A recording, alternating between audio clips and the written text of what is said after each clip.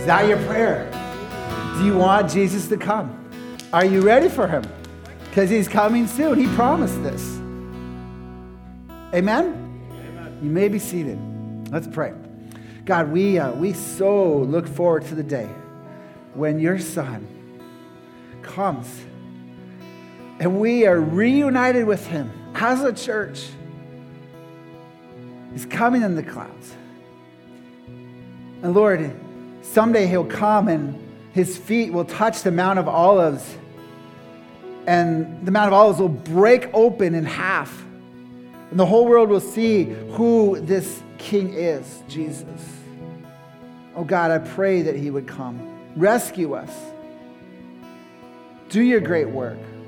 Lord, I pray that each one here would know of this Jesus. And as we open up your word, Lord, help us to be encouraged. Help us to be challenged. Help us to find what we've been seeking.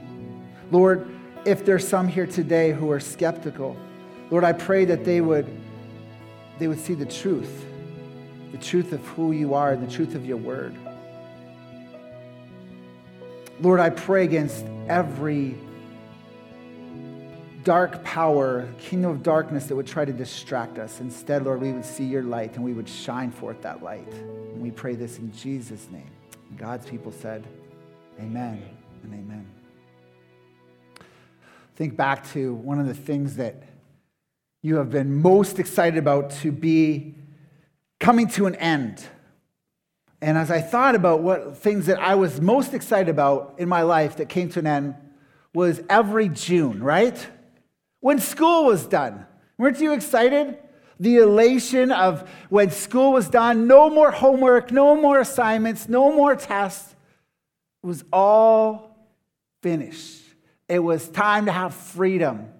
And your elation was only outmatched by the teachers, right? They were really excited about that. Well, think about what we just sang about, even so, come Lord Jesus. Like 1 billion times more the elation you had when we see Jesus. It's going to be great. It's going to be awesome to see our Lord. But I was thinking about school, and I almost always was elated, but there were a couple times where I had a little bit of dread. Do you know why? Because in my backpack was a report card. And there was on occasion when I knew that I didn't give it my best, that I didn't give it my all, and I was going to have to show that report card to my parents. See, just like school sometimes has great delight at the end of it, and sometimes it has some disappointment, that will also be true when Jesus comes back. And today, we are going to take a midterm report, if you, as it will. And it's not something that I'm going to grade you on. It's nothing that you have to show other people. It's something that you have to reconcile with yourself. You have to grade yourself. The Bible says in 2 Corinthians chapter 13, verse 5, examine yourselves to see whether you are in the faith. So today, I know this is a little bit of a pop quiz, but you get to examine yourself to see whether you are really of the faith. That's an important question because you're here today. It's a beautiful day, and you could have been doing a whole bunch of other things, but you are here to have an interaction with God and to engage with God and for God to speak with you and to examine yourselves to see whether you are of the faith. This is a spiritual progress midterm report. And we're going to find out from the book of Daniel, as we conclude to Daniel, how to process some of these questions. And we're going to come to some conclusions, really crucial understandings of the end of the world. Maybe you're here today because you see all of the trouble in the world and you're like, the world's going to end soon, and I need to know how it's going to end. God's word will tell you the answer to that question. Maybe some of you today are skeptical And yet you also know that just trying to fix it on your own, whether you're religious, spiritual, whatever, you realize that that's not going to solve the problem. I want to tell you again today that God's word will give you hope. And Daniel, this ancient book written 2,500 years ago, will give us help. Now, as we conclude the book of Daniel for the foreseeable future, and we're not in the book of Daniel for that foreseeable future, let's continue to pray that the book of Daniel is in us, that it remains in us. We've learned some amazing truths. Let me just walk us through, and if you don't have a Bible, by the way, if you don't have a Bible, just put your hand up. We'd love to give one to you today. This is for you to keep, and you can look up at the table of contents and find the book of Daniel. There's 66 books in the Bible, and all of them ultimately point to Jesus. But let me just quickly walk through Daniel just to catch you up on this if you're new with us or just need a refresher. In Daniel chapter 1, we talked about the fact that Daniel and his 4 friends, they were actually taken by King Nebuchadnezzar. He was the king of the Babylonians. He came and laid siege to Jerusalem. Why did he lay siege? Because for hundreds and hundreds of years, the Jewish people had been cheating on God. And God says, enough. And I need rest for the land. I need repentance. And so the Babylonians laid siege to Jerusalem. And in 586 BC, they carted off. First of all, they killed all the nobles, but they carted off the young people. And I look at some of you today, and it would be your age. And they made them walk 800 kilometers to Babylon from Israel, the land that we're praying for now and thinking about the Jewish people. They were carted off, and they were re-educated, they were renamed, and most likely castrated. And in Daniel chapter 1, where everybody else was doing exactly what the Babylonians said, Daniel and his friends, they showed character over conformity. Daniel chapter 2, King Nebuchadnezzar has a dream. And in this story, Daniel comes to the forefront, and he is chosen. And he's chosen by God to tell Nebuchadnezzar's dream. And in this case, we find that with all the confusion and all the experts in Nebuchadnezzar's court, there's one who can tell the dream, and it's Daniel, as it's given by God. It's downloaded to Daniel by God, and he had confidence in what God was saying would come true, and it did come true. Then Daniel chapter 3. Nebuchadnezzar decides to make this golden image, and here's where we pick up Daniel's 3 friends, Shadrach, Meshach, and what? Abednego, right? Yeah. And he, the king, Nebuchadnezzar, made this golden image, and everyone's supposed to bow down, but not those 3 friends. They chose their convictions over compromise, and they were thrown into the fire, weren't they? And yet God rescued them from the fire. Daniel chapter 4, we read about the fact that Nebuchadnezzar, he gets too big for his britches. He becomes proud, and God humbles this man and makes him eat like an animal. And what a reminder that we need to continue to follow God. We need to be consistent over our complacency, especially when we have a lot of success. Maybe that's you today. You're in a place of great success. Be careful. Keep your eyes on Jesus. Chapter 5, we have the famous handwriting on the wall. And here, Daniel shows his contentment in God despite the transition that was going to happen from the Babylonians to the Persian Empire. And we see contentment of Daniel over corruption.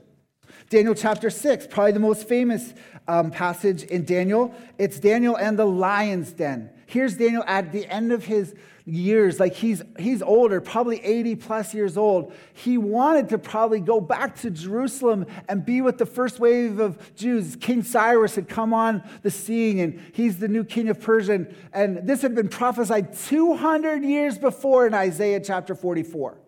200 years, skeptics, before that God mentions Cyrus. Cyrus makes this decree that the Jews had been in Babylon for 70 years. They're able to go back, and they start going, the first wave. But Daniel, faithful Daniel, he doesn't get to go back.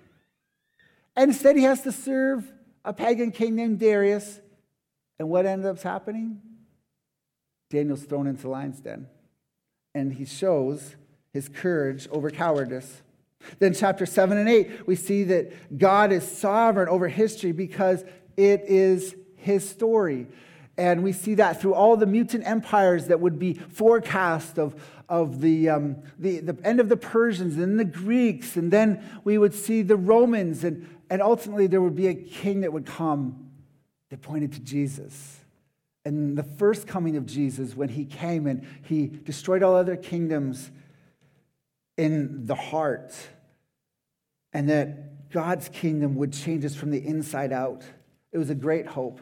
That's chapter 7 and 8. Then chapter 9, we see about the perseverance in prayer. We continue as a church want to persevere and pray. We want to confess. Daniel confessed on behalf of his family and his nation, and may we do so too. May we intercede for others. Daniel chapter 10, we talked about the fact that we find strength from God's word, even in the midst of visions and difficult times. Then last week, Dr. Wayne Baxter talked about God's sovereign over the kings of the south and the north, and he oversees succession plans, and he's always in control, and he directs the affairs, and he even directs and is over when we as his people are persecuted. Hopefully that brought you a lot of comfort. And today, we're in chapter 12, and it's not just the end of Daniel, but it's talking about the end of the world. So that's a quick overview of Daniel chapter 12. And we're going to learn some crucial understandings about the end of the world. Would you please stand with me for the reading of God's word? This is Daniel chapter 12. Again, if you don't have a Bible, just put your hand up. We'd love to give one to you. Here's what we read in Daniel chapter 12, verse 1. At that time shall arise Michael, the great prince, who has charge of your people. And there shall be a time of trouble such as never has been since there was a nation till that time. But at that time, your people shall be delivered, every one whose name shall be found written in the book. And many of those who sleep in the dust of the earth shall awake, some to everlasting life, and some to shame and everlasting contempt. And those who are wise shall shine like the brightness of the sky above, and those who turn many to righteousness like the stars forever and ever. But you, Daniel, shut up the words and seal the book until the time of the end. Many shall run to and fro, and knowledge shall increase. And then I, Daniel, looked, and behold, two others stood, one on this bank of the stream and one on that bank of the stream. And someone said to the man clothed in linen who was above the waters of the stream, "How long shall it be till the end of these wonders?" And I heard the man clothed in linen who was above the waters of the stream. He raised his right hand and his left hand toward heaven and swore by him who lives forever that it would be for a time, times, and half a time. We learned back in chapter 7, verse 25, that is 3.5 years. Continuing on, it says, and that when the shouting of the power of the holy people comes to an end, all these things would be finished. I heard, but I did not understand. Then I said, "Oh, my Lord, what shall be the outcome of these things?" And he said, "Go your way, Daniel, for the words are shut up and sealed until the time of the end. Many shall purify themselves and make themselves white and be refined, but the wicked shall act wickedly, and none of the wicked shall understand, but those who are wise shall understand. And from the time that the regular burnt offering is taken away and the abomination that makes desolate is set up, there shall be 1,290 days. Blessed is he who waits and arrives at the 1,335 days. But go your way till the end, and you shall rest and shall stand in your allotted place at the end of the days. May we be able to stand and rest until Jesus comes back." You may be seated. Amen. So God has created this world, and someday Jesus is going to come back, and he's going to recreate the world. One person told me once this, they likened it to God is making this big sandcastle, and he's going to destroy it someday. But he's not just going to leave nothing and just sand. He is going to recreate it better than ever. The problem is you might wonder, well, how did the sandcastle, why does he need to get rid of the sandcastle? What's wrong with this world? Well, as you see, there's lots of evil in this world, and we have corrupted it. We have been given charge by God in this world to take care of it, and we have not done a great job, right? For being honest. So there's 4 crucial understandings of being prepared for the end of the world. And we find in this passage in Daniel chapter 12. The first is this: only God's people will be rescued. Only God's people will be rescued. We see this in verse 1. It says, at that time. Now notice that at that time is emphasized. It's emphasized 3 times. At that time is the first 3 words. Then we see it again at the end of the sentence, since there was a nation till that time. But at that time, your people shall be delivered. And you're like, well, what is this time? We always need to read the Bible in context. So go back to Daniel chapter 11, verse 45. And it talks about, and he shall pitch his palatial tents between the sea and the glorious holy mountain, yet he shall come to his end with none to help him. Who is this him that is coming to an end? As we walk through Daniel, this is the Antichrist. This is the one who will oppose God and his people. And the Antichrist is both a spirit and a person. The spirit is, it's Antichrist, meaning that it's been a spirit of being opposed to God down through the centuries. Satan has always had his guy ready to come on the scene and oppose God. Satan is not equal with God. Satan does not know all that God knows. God knows everything. And so Satan has his guy ready and waiting to take on God. And down through the centuries, we've seen Antichrist type of figures. One of those that is most well known in history is in the 2nd century BC by the name of Antiochus IV. He was the 8th king in the Seleucid dynasty and of the Greeks. And he went into Jerusalem and he did such wicked things. He stopped the Jewish practices of worship. He didn't allow circumcision, that covenant practice of the Jews. He even went into the temple and sacrificed a pig on it and then put an altar of the Greek god Zeus. Can you imagine how wicked that is? So Antiochus was one of these Antichrist figures, and we see them down through the centuries. I've said before that maybe Hitler was one of those type of Antichrist type of figures in the last century. And this is well documented throughout Scripture. The Antichrist. And so we use the Bible to help us understand and interpret the Bible.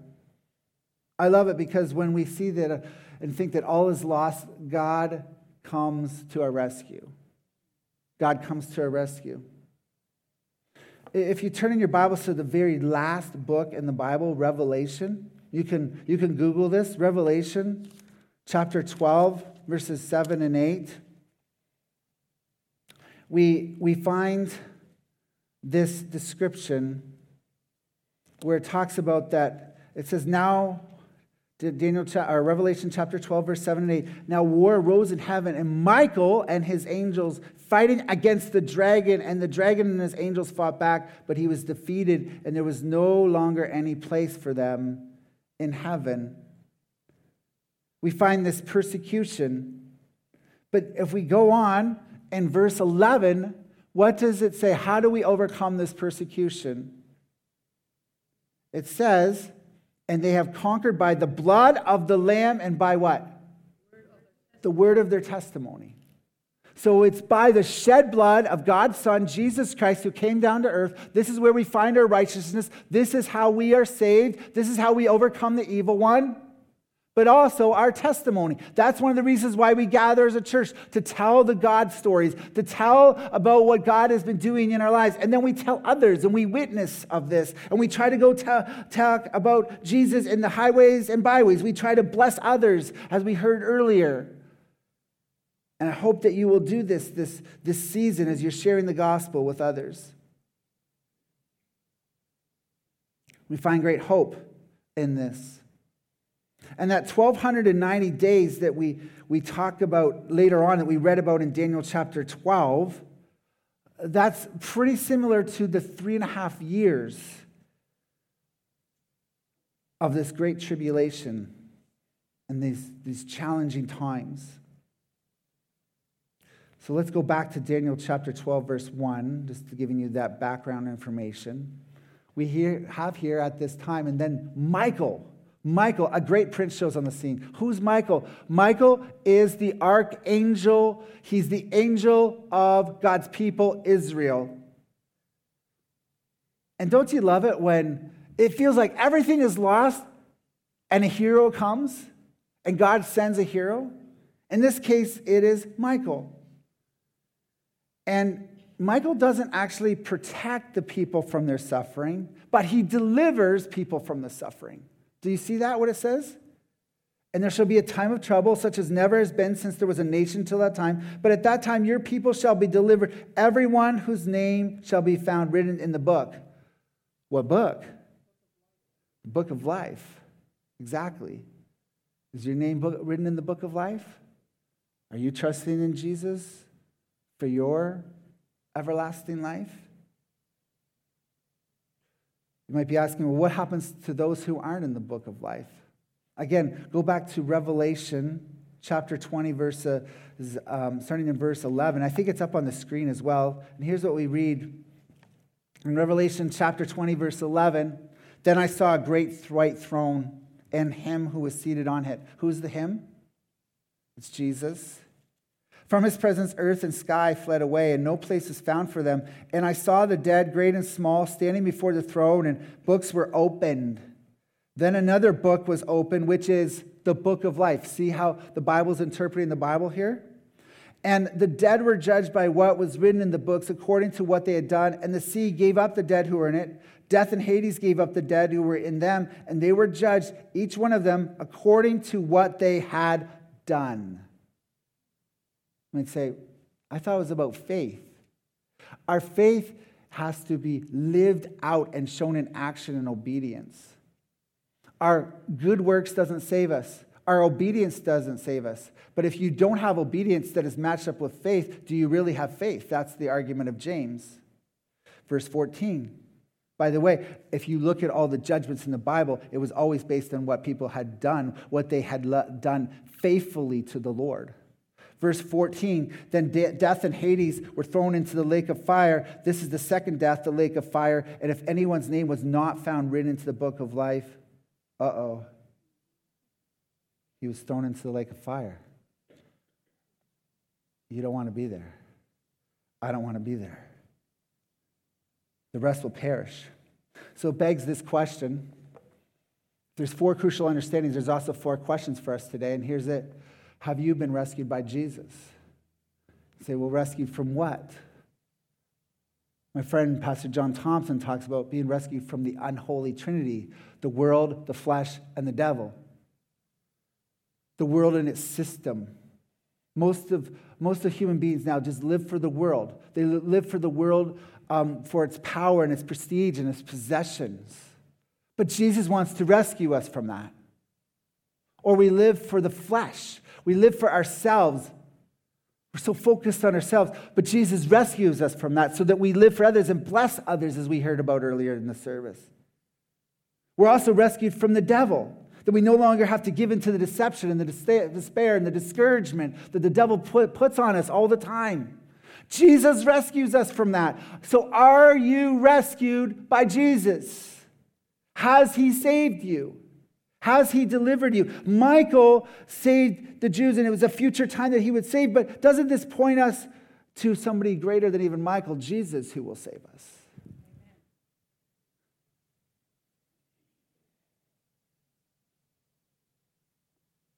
Only God's people will be rescued. Are you one of them? Here's a second crucial understanding from this passage in Daniel chapter 12. Only God's people will be resurrected to everlasting life. Only God's people will be resurrected to everlasting life. Now, everlasting life has both quantity and quality. The quantity is kind of easier to understand, right? The quantity is from the moment that you trust in Jesus Christ, You will forever be with Christ and his forever family. Eternal life doesn't just start when you die. It starts now. That's why we're to live differently. Okay? But that's the quantity. That's the time. Let's think about the quality. Jesus explains this to us, this whole progressive revelation. Earlier, we read in Daniel chapter 12, verse 4, "But you, Daniel, shut up the words and seal the book until the time of the end. Many shall run to and fro, and knowledge shall increase." There's this progressive revelation until we get the time of Jesus, and Jesus makes more clear what we're learning here in Daniel. And so this is what Jesus says, what eternal life is. He makes it really simple. In John chapter 17, verse 3, one of the last prayers he prays before he's betrayed and he dies on a cross and rises from the grave. And this is what he says. And this is eternal life, that you may know the only true God and Jesus Christ whom you've sent. That you have a relational knowledge of God revealed through Jesus Christ. That's what eternal life is. You say, well, I don't really want to know Jesus. You will not know eternal life then. They go hand in hand. The quantity that you want is required first by the quality of knowing Jesus. And that's why the resurrection means that we can be faithful while suffering, and even some maybe having their lives lost. But you say, well, what about those who are resurrected, are not resurrected to everlasting life? Isn't that what we read? What does it say in verse 2? "And many of those who sleep in the dust of the earth shall awake, some to everlasting life." That's the promise of only God's people will be resurrected to everlasting life. And then notice the second part, "and some to shame and everlasting contempt." Yikes.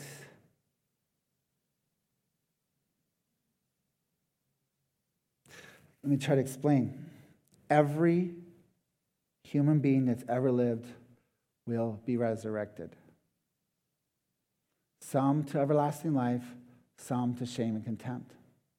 The reason why everyone will be resurrected and not annihilated, their soul is not annihilated, is because we are created the image of God, and you cannot destroy the image of God. You can mar the image of God, which has happened. Think if there was a statue, maybe in town, and somebody did something horrible to that statue, and they lopped off the nose of that statue, right?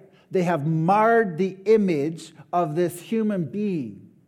And that is what has happened. Our image, the image of God, has been marred, but it hasn't been destroyed. And so every human being that's ever lived will be resurrected. The question is, which resurrection will you experience? Everlasting life or everlasting contempt?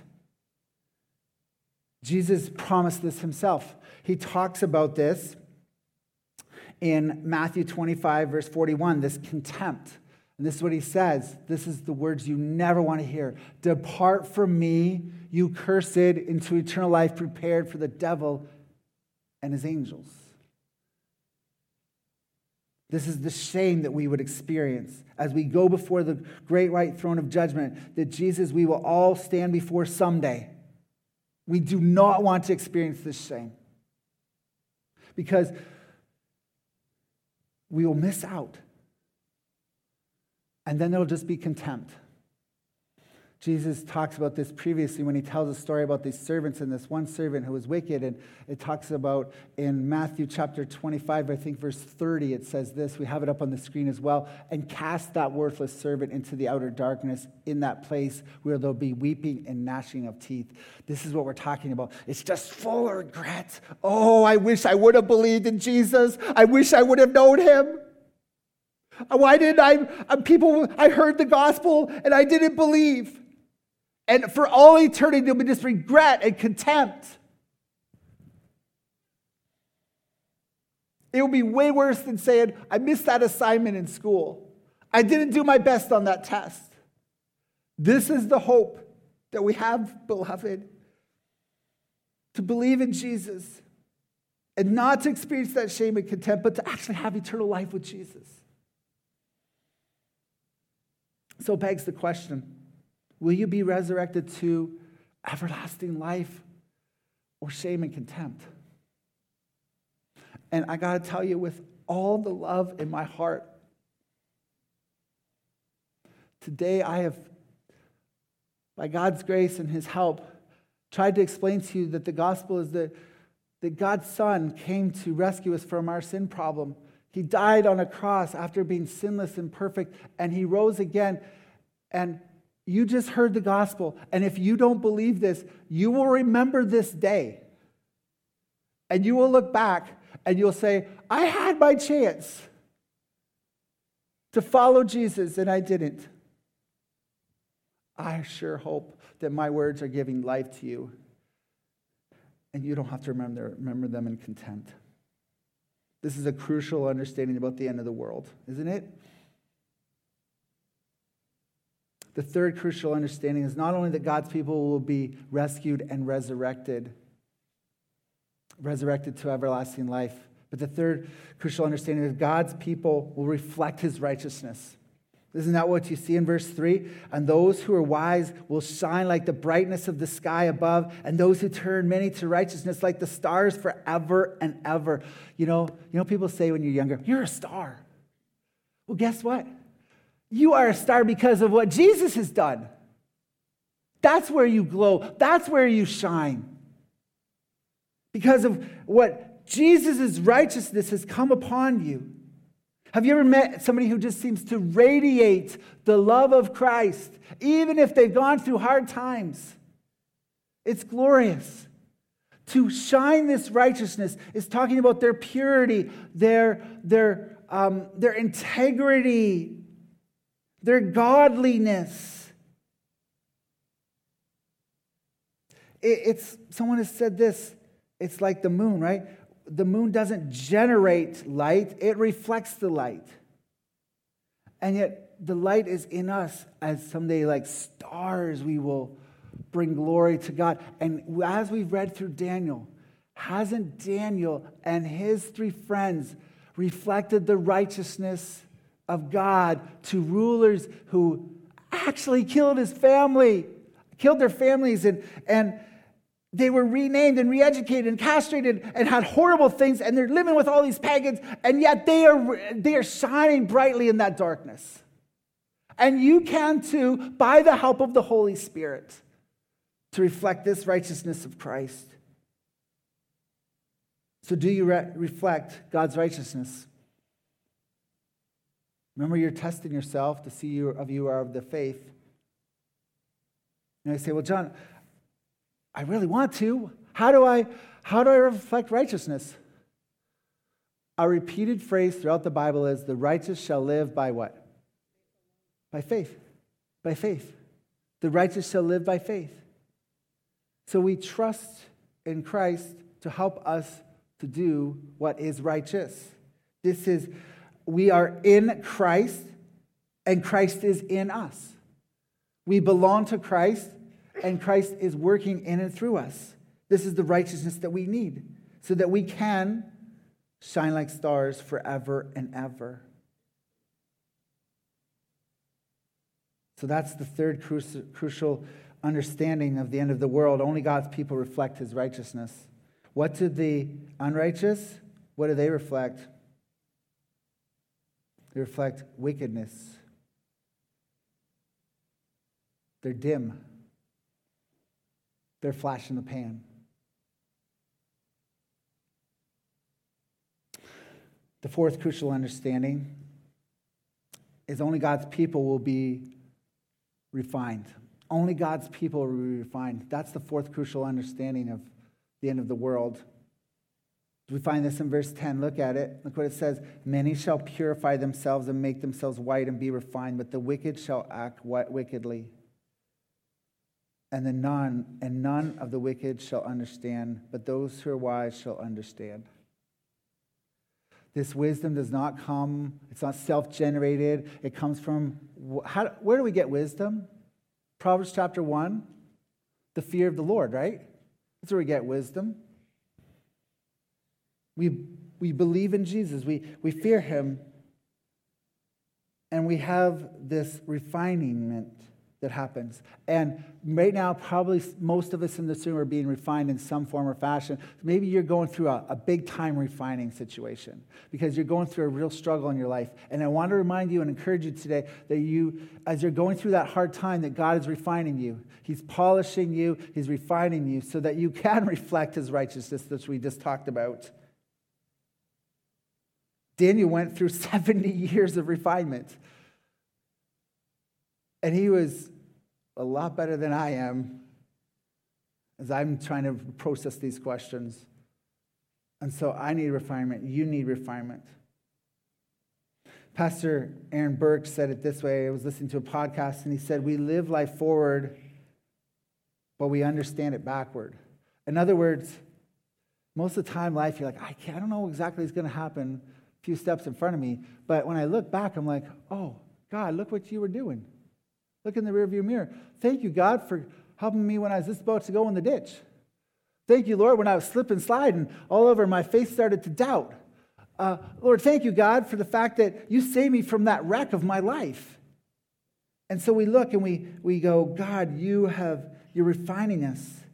And this is where the divine human cooperative, we are still responsible. We need to work with God. That's why when it says many shall purify themselves and make themselves white and be refined, this is not just a self-refining project. This is God helping us in that refinement.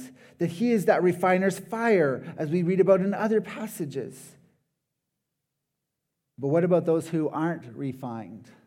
They are defined.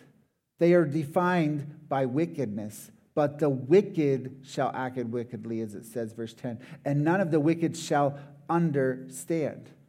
They're ignorant. So it begs the question, this is the fourth question today, as you've taken this self-test, the spiritual midterm progress report. Are you refined by God, or are you defined by wickedness? So, John, how do I help me? I've been answering these questions. How do I pass the test? Well, Daniel was told in verse 4, and is repeated again in verse 4. Daniel shut up the words, meaning the words, the vision of God. And today, that's what we need to do. We need to take the words that we've been studying today, and we need to seal them in our heart and make them a part of who we are and live them out. That's what God is calling to us. That's what our action point is today, that we would seal up the word of God in your life and be encouraged. And that we would trust in this Jesus who died for us. I want to conclude by telling you a story. I love church history. It's a book called On This Day. It says the churches of the northwestern United States grew rapidly in the early 1800s, fueled by one revival after another. And the new Christians had little theological education, yet many of them began to discuss details of biblical prophecy with great vigor. Speculation boiled over as to the exact day and year when Christ would return, and among the spectators was William Miller of New York. Miller, when newly converted, had torn into the prophecies of Daniel, the same book that we have been studying, concluding in 1818 that Christ would return in 1843 or maybe in 1844.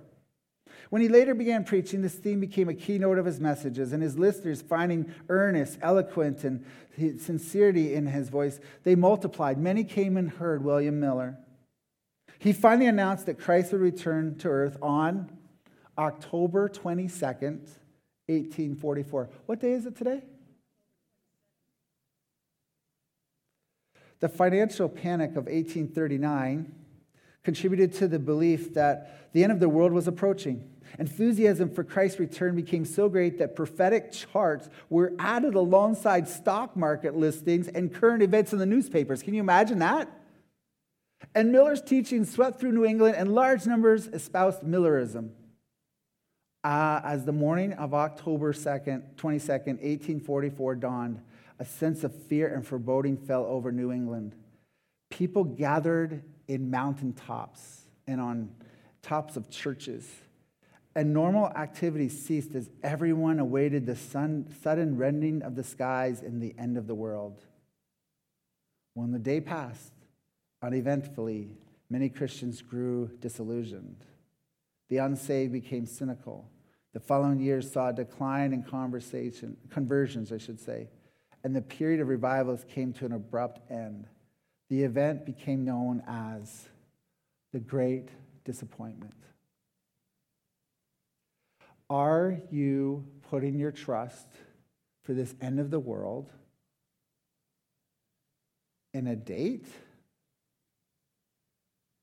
or in Jesus? In a date, you'll be disappointed. In Jesus, you'll find great hope and joy. I'm going to give you a moment, and our band will be playing in just a moment, but I think that God is really impressing upon us some things today, hasn't he, from his word? And you need some time to talk to God about this. Whether you're just kind of seeking, going, I don't know what this that's about church and Christianity and Jesus, but what you said really started to get me thinking. Others of you, or maybe you're just spiritual people, but you know that you can't control everything that is happening in the world, and there's influences that aren't working in your favor, and you need something outside of yourself. Others of you have been skeptical.